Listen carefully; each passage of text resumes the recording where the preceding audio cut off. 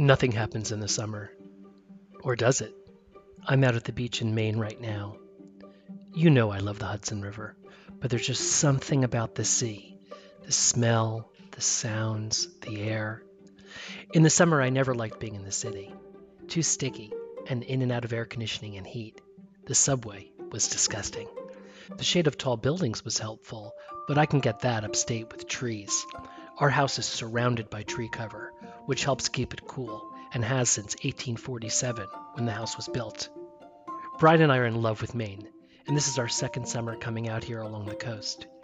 First we were at charming Bailey Island, an hour north of Portland, and now at the time of recording, we're at Popham Beach, one of the true, few, big sandy beaches in Maine. There's a historic fort, Fort Popham, which was built to protect the shipbuilding town of Bath. City of Ships is its tagline, during the Civil War. At Bailey Island, we had a killer view of the water from our back porch.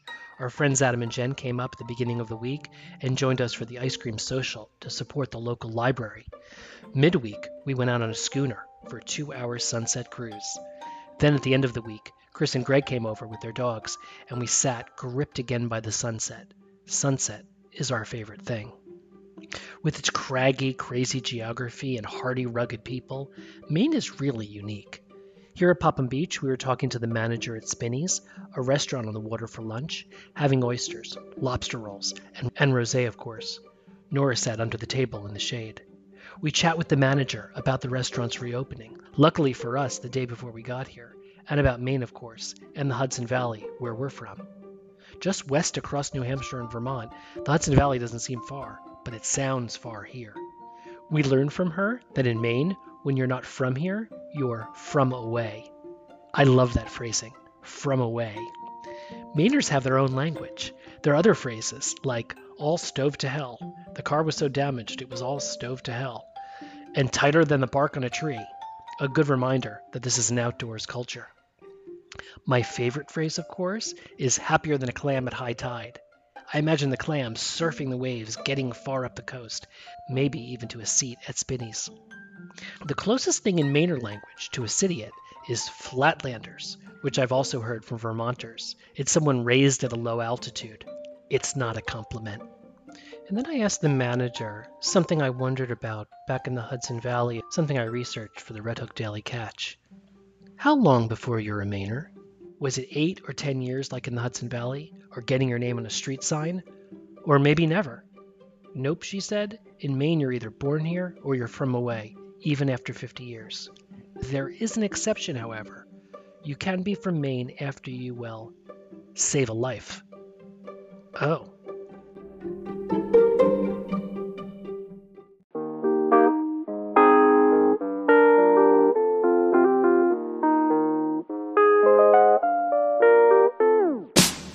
The valley moved up from the city, it's a new way of living and I'm trying to get used to it. One park poodles have an ounce of an idiot, ordered a Manhattan and they call me a city-ass. At first I hurt my feelings, but it's kinda got a ring to it. When you move to the country they can tell when you're new to it. I'm looking at a place but I'm trying to keep fitting in. It takes too long to be a local, so for now I'm a city-it.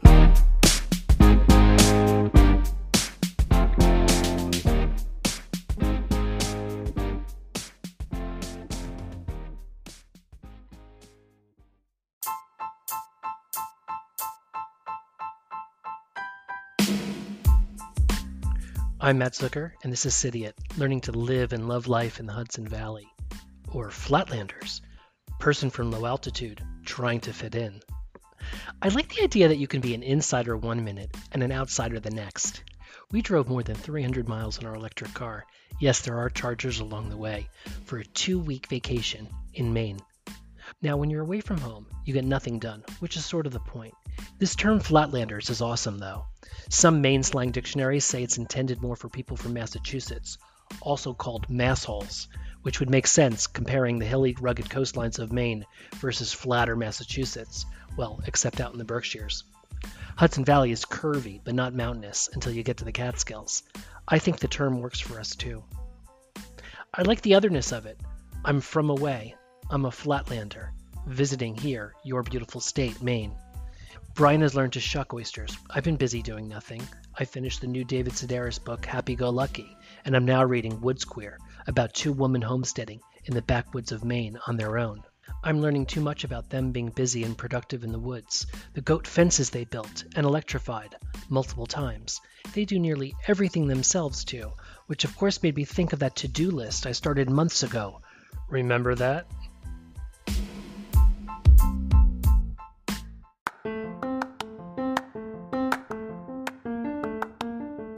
Excited to share that Hudson Valley Kitchen Design Center, an area expert for kitchens, bathrooms, pantries, offices, closets, and yes, even home movie theaters, is now a sponsor of City It.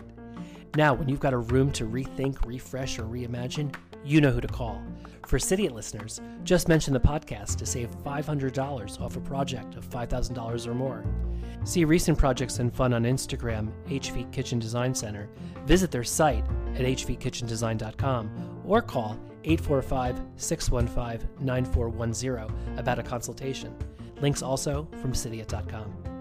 Thanks, Hudson Valley Kitchen Design Center. I can already feel Brian dialing your number. Now back to the show.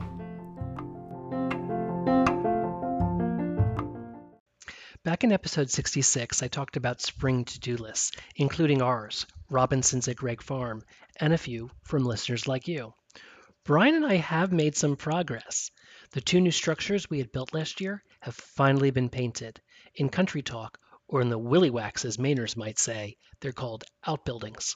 One outbuilding was a little shed we had constructed for the garbage cans to free up space in the garage when we got that second car. It's a cedar wood structure on a supported platform with doors. It's very cute. The second structure is in the back garden, a gardening shed. It's much bigger and can fit all of Ryan's gardening crap, plus extra chairs and other things that we don't have a full basement for. It's the same design in cedar as the other structure, built in a day by these guys who, well, build structures in a day. These two outbuildings stayed unpainted for a year, not because we were lazy, but because we were told it's good to let the wood age. Well, finally, thanks to two guys referred to us by our friend Tom, now they're a handsome gray like the trim on the other buildings and the fence.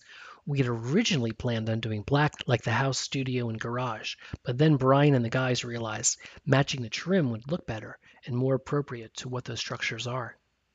While they were here, they also restained the studio and painted the piping from the mini splits on the exterior of the house. When we had those 6 mini splits installed for AC and heat, there's all this white piping on the exterior of the house leading to the outdoor compressors. It was kind of ugly when they installed it, but we were told we can paint the piping, so we did. These we did black like the house to blend in versus gray trim, which would stand out and scream, "Hey, look at the mini splits that we put in." I like the guys who did all this work. I brought them coffee, I chatted with them. They started to power wash the back deck when they told Brian, "Hey, could you pay us today?" Brian said, "Sure, but why?" "Oh, we're not coming back tomorrow. We need to go to Arizona, but we'll be back in August." "Well, what about fixing the rest of the deck, the broken lattice skirt, and a half a dozen other small jobs we've been aching to get taken care of?" "Oh, we'll be back to do them then. Bye." Idiots, I think we're getting used to this. Well, we were getting used to people not showing up and not following through, but leaving in the middle of the job? It happened during the fence painting when they basically never came back, and half our fence was gray and half was green for 6 months until we could find a new person. Some of you are thinking, "Guys, just do it yourself." I know, I think about that sometimes. There are YouTube videos, I have hands, admittedly working from home, we also have a little bit of time. We could do some of this. Flatlanders aren't necessarily all idiots. Am I a moron, or do I just lack confidence? Brian figured out how to change the water filter himself so we can stop calling the plumber every other month for it. And I do change light bulbs when they go out. But we can't do is what's left. Chop the trees down in the creek, or lay the brickwork to create a tiny piazza on the lawn with the leftover bricks from the walkway we ripped up last year. I asked Brian why we don't do anything. At first he said we were stupid, but then I said we're not stupid. He then clarified that we lack the skill and the hard wiring for it. It wasn't passed down to us. This was a huge relief. It's great when you can blame your parents. The good news is the guy who went to Arizona came back early and showed up last week. He did a second coat on the studio and was there when we left working on the porch skirt. Yes, it's called a skirt. If you want real progress, though, why don't we check in on Robinson and what's happening over at Gregg Farm? After all, last we heard it was strawberry packing season, and I'm sure you saw that Gregg Farm just won Best U Pick in the Chronogrammy's Reader Choice Awards. Let's hear what he's up to.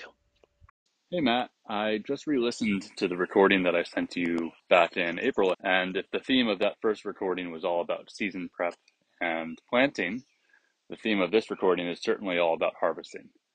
Back in April, we were focused on working ground so that we could plant a new patch of strawberries that we would harvest next year.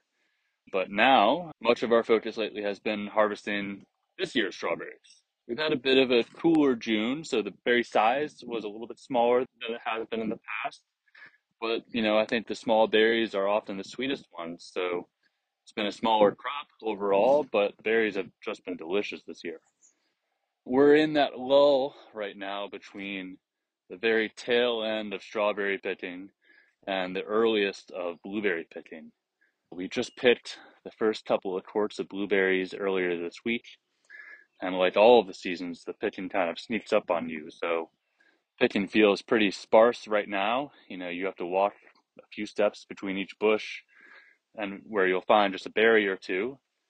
But with some 80-degree and 90-degree weather coming up, the berries will all ripen pretty quickly, and I think we'll have pretty excellent picking this weekend. Similarly, I think in the first recording we were talking about doing quite a bit of transplanting of vegetable starts from the greenhouse out into the garden. Now we're doing quite a bit of harvesting from the garden. So just today, actually, we picked some beautiful scallions and lettuce and kale and radishes and parsley. That's all going into our CSA and to our farm market and to a few local restaurants and small grocery stores. We've got some carrots coming up, DTO, several other just beautiful vegetables. It's just amazing what's coming out of the garden right now. The animals, of course, always need some attention. We have successfully moved the pigs to new pasture a couple of times already this summer. We've been moving them from small section to small section of a woodlot on the north edge of the farm that's just become overgrown with vines and briars and poison ivy and thorns and all sorts of stuff that makes it kind of hard to traverse that.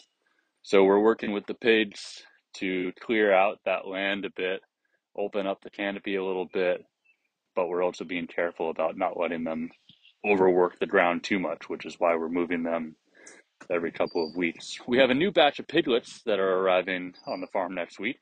They're going to start in the same small pen that the last batch started in, which has become overgrown again by, you guessed it, vines and thorns and all that sort of stuff that the pigs won't touch. So we just moved a few goats from the main herd out to this pen where I'm standing out here with the goats right now, just seeing what they're up to.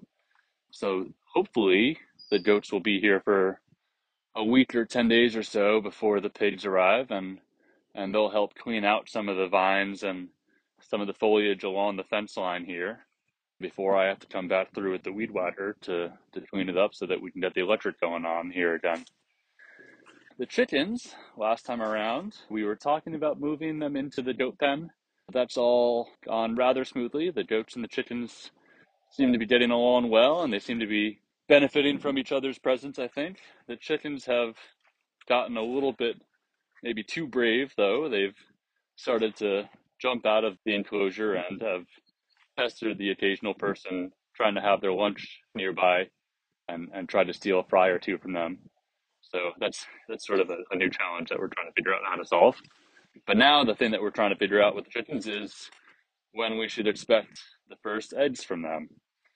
I have my money on late July, but I think a few others on the team here seem to think that the chickens will lay their eggs sooner. Of course, we'll just get pullet eggs to start, which are a little bit smaller in size. But I think once we have a steady stream of eggs from those chickens, we may bring breakfast back on the menu at the market, which I know a lot of folks have been asking about. I think that might be it for now, at least until something pops up, which it always tends to happen around here. Anyway, thanks, Matt. Catch you later.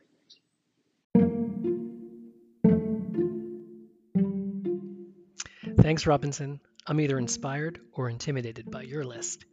Also on everyone's summer list, though, is enjoyment and culture. If you love art, you won't want to miss the third Upstate Art Weekend, July 22nd to 24th. all across the region. More than 100 exhibitions and projects will be on view. Plus, over 50 artists will open up their studios to the public, which is new in 2022. In terms of scale and size, we're talking about a 3-day self-directed event across Columbia, Delaware, Dutchess, Greene, Orange, Putnam, Sullivan, and Ulster counties. You'll find more info at upstateartweekend.org, and there's a link to also curate your own Google map across all the participants.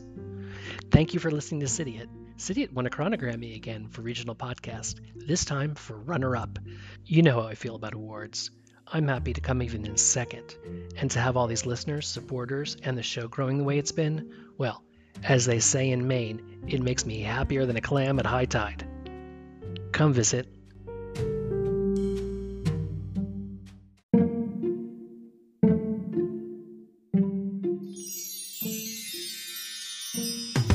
Down in the valley, moved up from the city. It's a new way of living and I'm trying to get used to it. 1 park noodles, half an ounce of an idiot. Ordered a Manhattan and they call me a city, yeah.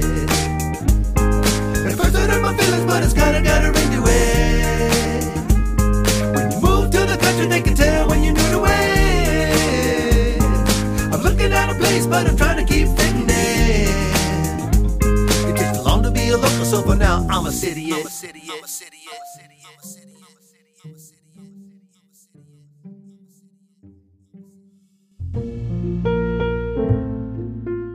Upstate and chill.